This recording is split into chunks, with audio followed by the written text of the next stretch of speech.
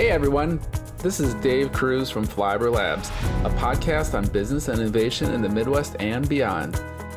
Here you'll meet fascinating people and learn about new technologies and practices that will change how you look at life and business. Enjoy! Hey everyone, welcome to another episode of Flyover Labs, and today we get to have Mel Torrey with us. And Mel is the founder and CEO of Autonomous Solutions. And Mel started Autonomous Solutions in 2000, bootstrapping the company into a world-leading autonomous vehicle solutions company. So that means they help mining, agriculture, automotive, government, and manufacturing industries with remote control and fully automated solutions. So I guess Mel was quite ahead of his time. So they've automated about 75 different vehicle types, which is pretty amazing. So I asked Mel to be on the show to hear about the history of autonomous solutions and how the tech has developed since 2000 and where he sees it going. And if we have time at the end, I'm also curious what he does to feed his basketball fanaticism. So Mel, thanks for joining us today. Great to be here. So yeah, like I said, you were definitely, I mean, everyone knows about autonomous vehicles now, but they didn't back in 2000. But before we get into that, can you maybe tell us a little bit about your background and how you came to start Autonomous Solutions? Sure. I was raised on a farm up in Alberta, Canada, in the middle of nowhere, and drove in a circle 16 hours a day on the farm, and definitely some of that kind of mind-numbing work motivates you to get an education, and then just happened to work out that in getting that education, we were able to discover some ways to automate that driving in a circle 18 hours a day. So kind of a fun journey there. And so went to Utah State University down in Utah, and John Deere saw a paper I wrote in my graduate program and asked us to start doing autonomous agriculture for them. And so we did 2 years of work for them, and then they asked us to start a company to partner with, and we spun out in 2000 to start doing agricultural robotics, and then diversified into mining and cleaning and security and these other markets that we're in now. So kind of the general story. Interesting. So when you were, how did you get into autonomous vehicles? Was it in grads? Was it in school? And why? What prompted interest? Was it being on a farm and seeing the monotony of driving around a vehicle? Yeah, it's a good question. I think it was always hard to choose between computers, electrical, and mechanical engineering. And one day I saw a wheelchair driving by itself down a hallway in my undergrad program and started to chase it and find out who the professor was, started begging him for a job, and finally got in sorting bolts into the lab. And then they paid for my graduate work.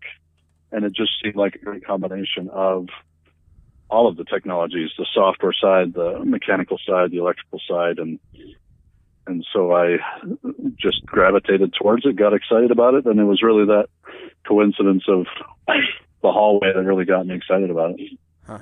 And when you started back in 2000, who else was doing autonomous vehicles? Was there many other folks? When we spun out, or when I started in robotics? Oh, that's a good question. I guess either one. But I was thinking when you spun out. Yeah, I guess it was still pretty young. I think Cat had started back when I got into robotics in the early to mid 90s. And then they had started working with some construction equipment, started playing with some mining trucks. That was kind of the state of the art at the time. And we were doing it more under Department of Energy funding. And that was really government initiative to look at handling nuclear waste. And so that was really the state of the art at the time was, hey, we need to address this hazardous material handling. And so the government was willing to spend money at that point. So that was really the start of the funding at the lab that I was a part of. Gotcha. Okay. And then there was some early workings at Carnegie Mellon University and in their NREC group in the construction mining side with CAT at the time, and that was kind of the state of the art at that point. They were starting to patent some things and do some pilot trials. Okay. but not a lot. And before we get too far, can you maybe just give an overview on Autonomous Solutions, like the number of employees and maybe a description, unless I did enough justice, but it might be better to hear from you before we get too far. We're over 100 people. We're actually a group of companies for liability isolation and investment flexibility. So I have an ASI mining company, an ASI cleaning, an ASI security, an ASI ag, an ASI automotive. And so we have bootstrapped from the beginning. We haven't had any investors to date. And we've just been funded through convincing monster OEMs like the John Deeres of the world and monster companies like big mining companies to fund us to develop technology for them. And so I think we've raised over $85 million in that kind of money where there's no equity, but it's strategic, and very blessed that way to have been able to find people who are interested enough in betting on us in the middle of Utah to bring these kind of products to the market. So very fortunate in that way. And we basically run agile scrum. So we have teams in each of those markets with business leaders that are growing each of those markets to their full potential. And gotcha. Yeah. So we've got about 100-acre proving ground up in Utah, and basically test mining trucks and farm tractors and security robots and floor scrubbing robots at our facilities and in the surrounding area. Man, you must have one of the more cooler office slash locations there are. I would think. Yeah, it's pretty fun. Yeah. The command center we have ongoing durability testing for functional safety and product validation ongoing all the time. So people just show up and there's always robot vehicles out running, whether it's on the asphalt test tracks or out in the farm field, and there's a command center that you can look out through the big windows to see the equipment running and look at the software and change the missions and things like that on the fly. So I love the story that that you did bootstrap it and that you didn't take outside equity essentially, or cash for equity, which is pretty amazing, and that's really hard to do. And I'm curious if you can't disclose this, that's okay, but how you structured like those joint ventures. Would let's say you partner with an agricultural firm, would they get like the exclusive on the technology, or how would that work? Reveal my secret. Yeah. Pretty. No problem at all. Okay.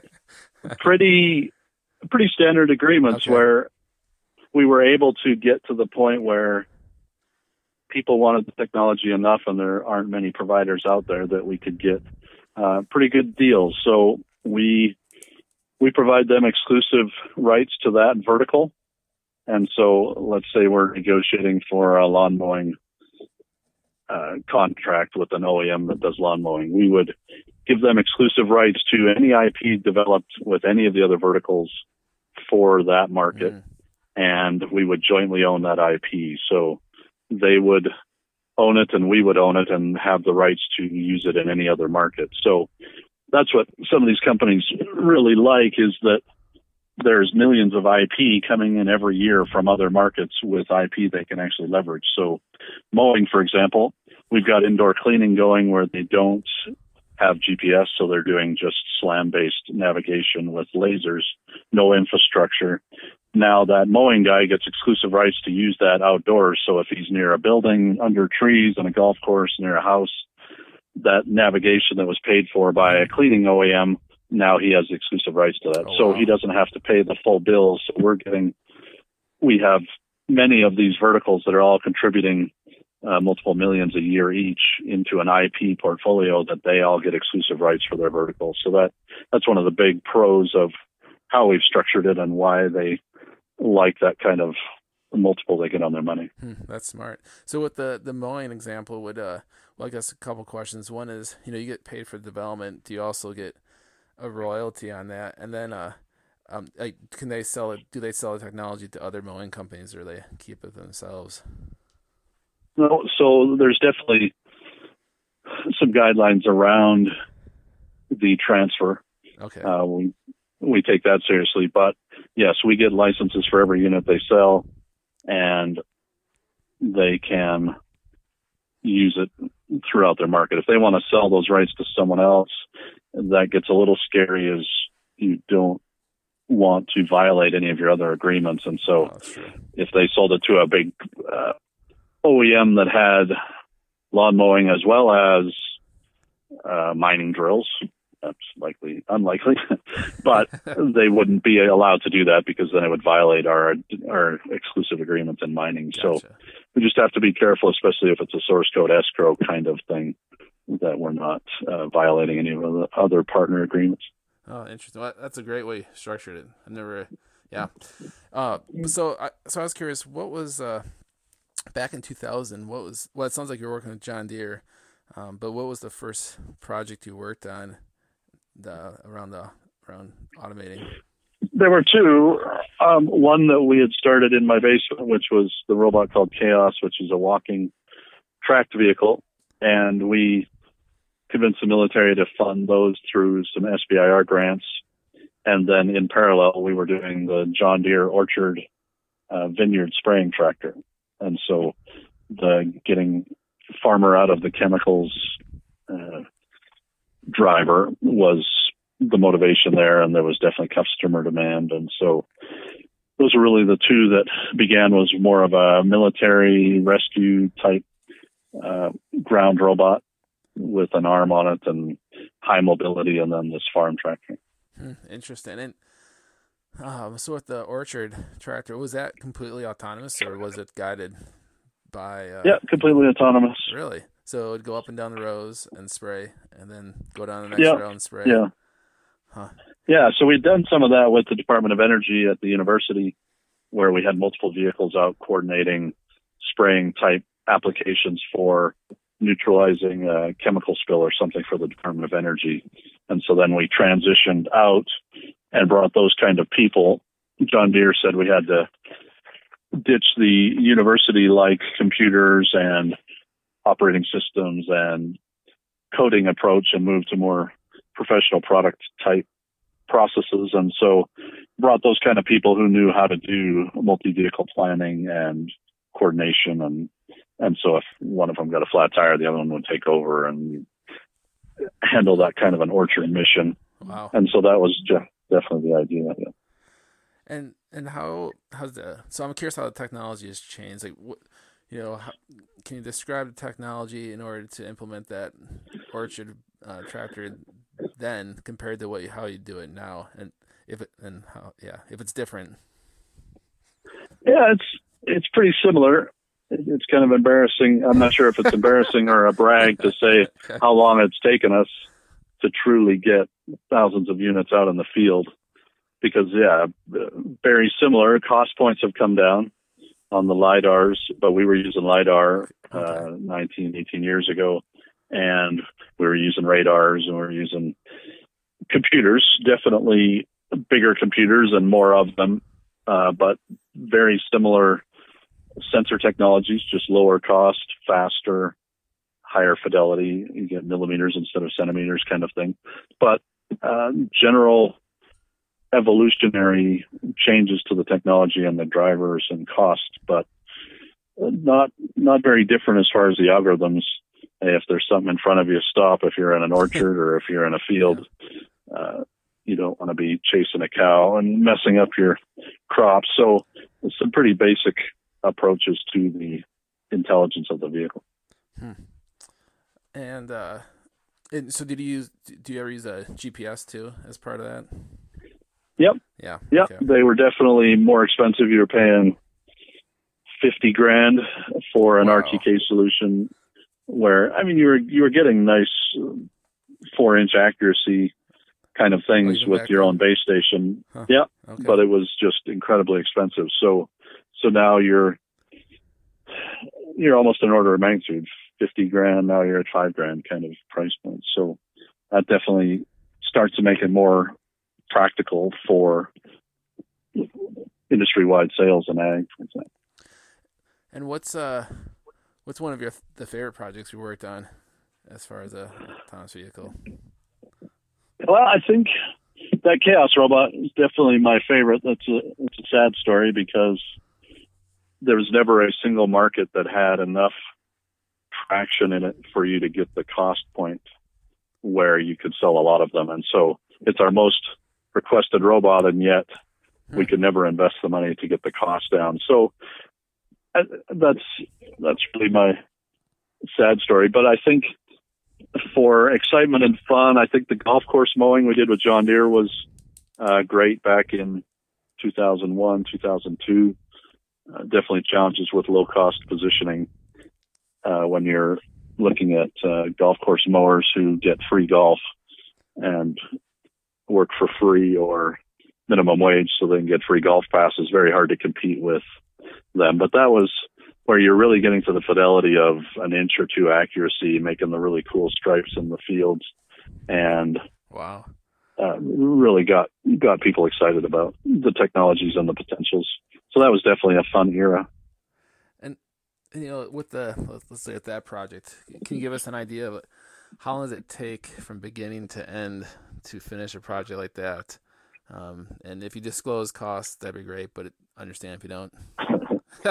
Yeah, I think, let's see, I think time frames now, it depends on the vehicle and the platform and the level of drive-by-wire automation, but typically you're in a 6 to 18 month kind of window for getting a product out there. So the new tractors you get are CAN bus controlled, ISOBUS class 3 kind of protocols where you can plug into that and have it automated in a half an hour. And because everything is commandable through that message set versus I'm going to take an off-the-shelf forklift and turn it into a robot or make a vehicle from scratch. Those definitely have a much longer development period. So it depends on the platform you choose and the level of its sophistication and electronics. So if somebody came to you with a new vehicle, a new industry, and I can't think of one right now off the top of my head, would there be a lot of, it sounds like there'd be a fair amount of overlap.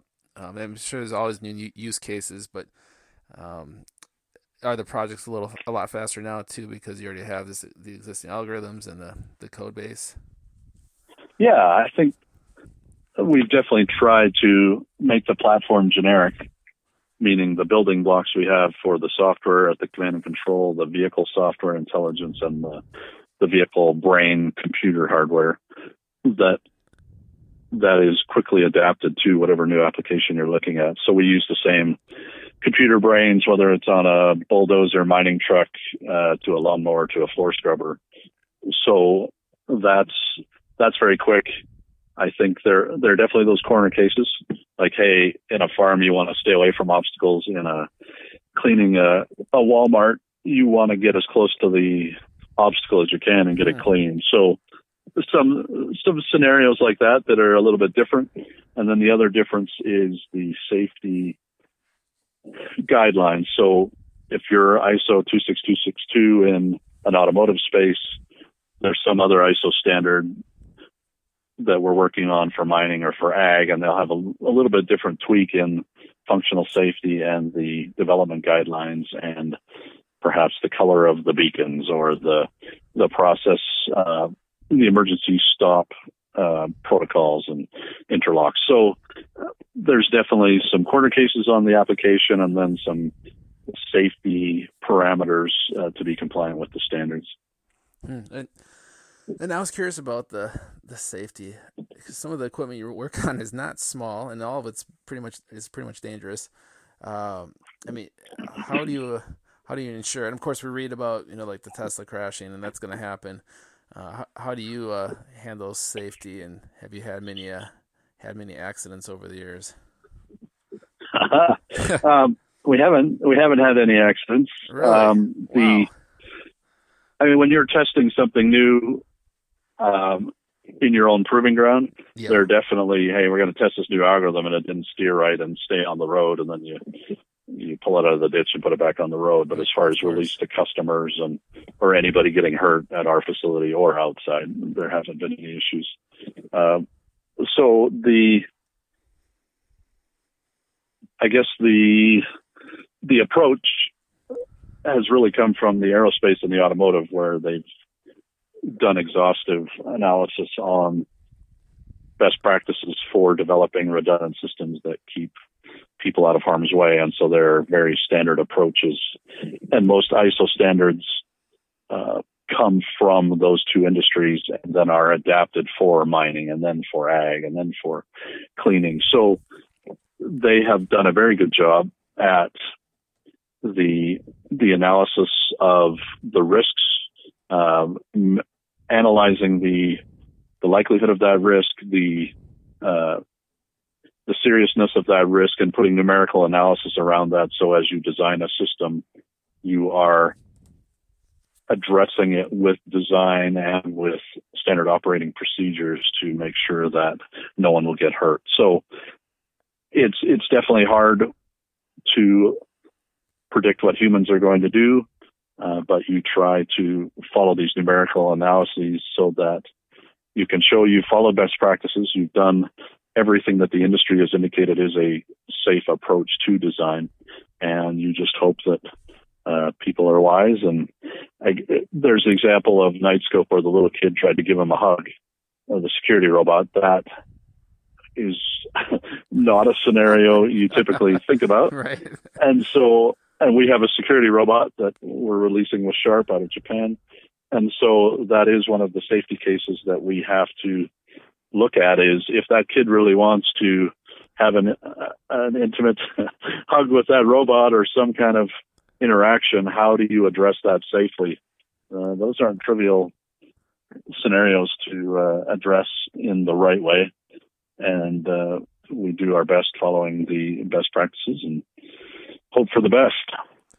And as far as running into something, you talk about redundant systems. So would that mean, you have LiDAR, but would you also have another sensing tech behind that in case the LiDAR didn't pick up something? Or it's different for each system, but in the security space, we have more of a 3D camera. We have a bumper, and then we have a LiDAR. I think those are the three levels on that vehicle. And for other applications like mining, we've got LiDAR, and then we've got radar, and sometimes stereo vision, depending on the speeds and the dust levels in the environment. So there's typically some different type of technology that is used to provide another level of safety of some sort. And can you give this is going to be hard, but a brief description of how the tech works, like whether it's for the security vehicle or another one? You have all these sensors that you bring this data in, you analyze it, and then the vehicle makes a decision.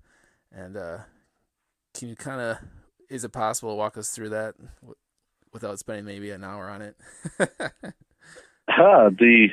The basic intelligence of navigating its world and accomplishing its objectives. Yeah.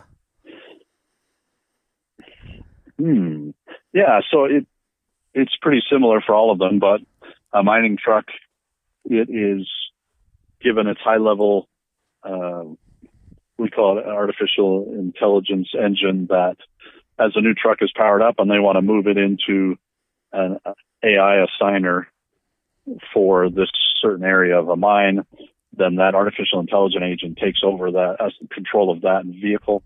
And so it might have 4 or 5 already, or 10 or whatever. It will start to do the analysis of, I need you to load from here and I want you to dump over here. And it will optimize the traffic path and then send that path down to the vehicle. Now that vehicle starts to navigate from that shovel to that dump site. And as it encounters differences, like there's a truck stopped in the middle of the road blocking it, or that intersection is blocked, I need to turn around and dynamically avoid the kangaroo. Those kinds of real-time decisions are happening on board the vehicle. The high-level control said you just need to get the stuff from here to over here. And then as that vehicle navigates that, its local intelligence on board the vehicle and its sensors provide the information to navigate those kind of real-time surprises to still accomplish its mission. And so it will go and dump the load of gold, and then it will go back to the shovel, again, planning the optimal path, and the shovel, it'll back up to the shovel. That guy will then load it manually, and then he'll push a button saying you're loaded, go dump again, and then it'll go through the same process of intelligently navigating there. Interesting. That's a good description. I mean, so, that was off the cuff. That was pretty good. Yeah, so there's levels of intelligence, and there are better people to describe it, but there's intelligence at the high level, and then there's intelligence on the vehicle. And you're also doing this traffic management we call choreography, which is you want to maximize the flow of gold out of that mine. And so if you have service trucks or unloaded trucks, you want the loaded trucks to have the priority through the intersections. And so there is this speed, dynamic speed control that is changing the vehicle speeds in the area to assure that the loaded trucks always have the priority, and the unloaded truck will slow down so that it doesn't cause a block at an intersection and things like that. So there's multiple levels of intelligence that are all pushing towards safety and optimizing of the operation, which may be gold, it may be farming, getting the weed out of the field, whatever, but optimizing those with the best algorithms you can come up with. Interesting. All right. Well, and we're getting near the end of the interview. I've got 2 or 3 more questions, and one is it's kind of about the future. I was going to ask you about what's your vision for the future of autonomous vehicles, but that's kind of you could also answer if you can what projects are you looking for to work on? Like what's kind of interesting what's interesting you right now, and yeah. Oh, I think there's a couple on my radar right now. Mowing is one that we've got 3 or 4 mowing manufacturers talking to us. Some are small with niche mowing, and some are very large consumer side. And so landing a deal there. I think the people mover is an interesting one that is getting some investment right now, where you've got these driverless buses moving around Disneyland, that kind of thing. So we've gotten some inquiries there. And then the third one would be the food delivery in town. I think we've gotten some inquiries. I don't know how serious they are, how much money they have, but I need to deliver pizza to this address. Some of the challenges of navigating city streets with traffic lights, that kind of thing, brings up some unique challenges. It'll leverage our indoor navigation. It'll leverage the obstacle detection and avoidance and all of those things. But now I've got traffic lights and the crosswalks where people are making right turns on reds, even though I have a walking sign. That kind of thing looks like a fun challenge, and we'll have to see if we get one of those deals. Interesting. Okay. And so of course, self-driving cars all over the news. What advice would you have for those companies, or what problems do you think they're going to have that maybe they're not foreseeing? Because you probably have more experience than almost anybody on the planet with autonomous vehicles. Yeah, I think the challenge is definitely those corner cases, those exceptions that, so I think yeah, exactly. That funky thing that you've never seen, even in your 2 million miles, you could go out on the street and set up a scenario it's never seen.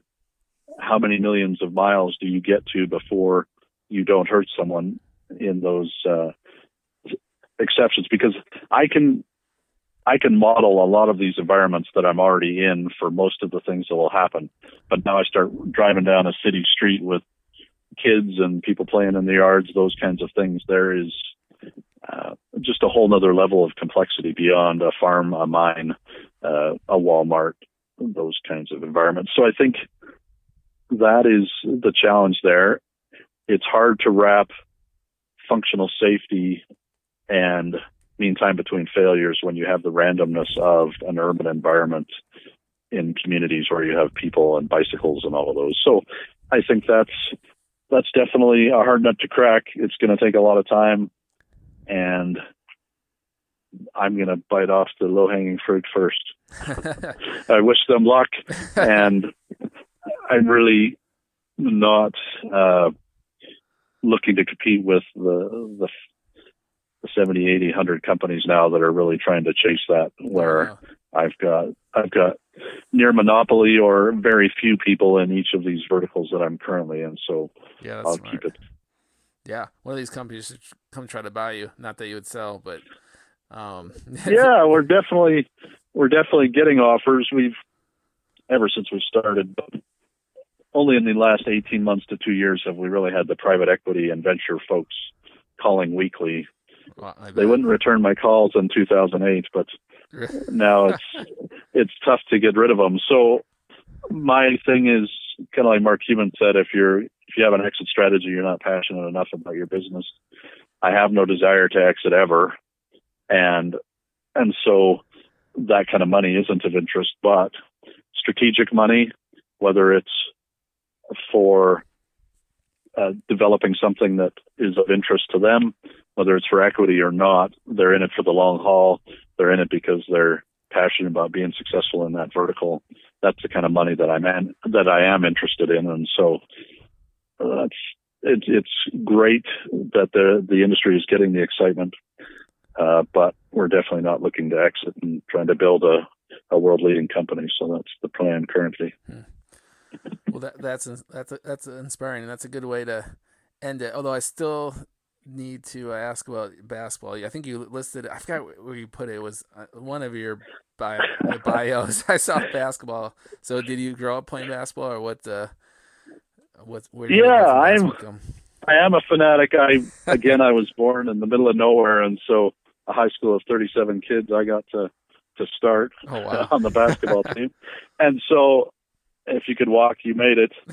And so ever since then, I've played 3 to 4 times a week. So I'm still shuffling around at 40. How old am I? 46. I still shuffle around, get up at 4:30, 4:40, and go in and play with a bunch of old guys at school. And then I'm a Utah Jazz fan and follow them pretty closely. But just love the sport, love the team element of it, and I hope to play it till I die. Well, that's healthy. That's I'm impressed you play that much. That's awesome. I've got tons of different braces on to keep me from falling apart, and we try to keep our feet low to the ground and shuffle safely. But definitely enjoy it. You need to develop an exoskeleton so that yes. Right, so then I'm about due to start using one. That's for sure. Well, Mel, I definitely appreciate you taking the time to chat, and this has been like I said, inspiring. And I love that you created this without taking outside cash for equity, and you figured out how to make it work and make it work in a big way. And and when you started this, did you think that autonomous vehicles would be this big 16 years later? Well, I was probably a naive optimist and believed it would happen a lot sooner. But okay. Right. I think finally the demand is there. We've got either Trump is going to shut down the borders or Hillary's going to raise the minimum wage, and that's just pushing automation all the faster. The demand seems to be converging with the cost of the technology, and so it's a very exciting time. So it's kind of finally we're right there versus some of the destination thinking where I was getting a little frustrated. It was taking so long to get OEMs comfortable with the liability risk and getting the price points where people could afford it. And so it's an exciting time. Thrilled to be where we're at. Yeah, and you're young. You got many years to make this happen, even on a bigger scale, which is cool. All right, well, definitely, like I said, definitely appreciate it. And what you built is pretty impressive. So thanks for sharing your story and teaching us all about what you do and what you've learned over the years. Oh, well, definitely honored to be a part of the show. Stay in touch. We'd love to keep you updated as we move into the high quantities of a lot of these new markets. So yeah, that'd be excellent. Yeah, and so Mel, thanks again, and thanks to everyone for listening to another episode of Flyover Labs. I hope you enjoyed it as much as I did. So thanks, everyone. Thanks, Mel.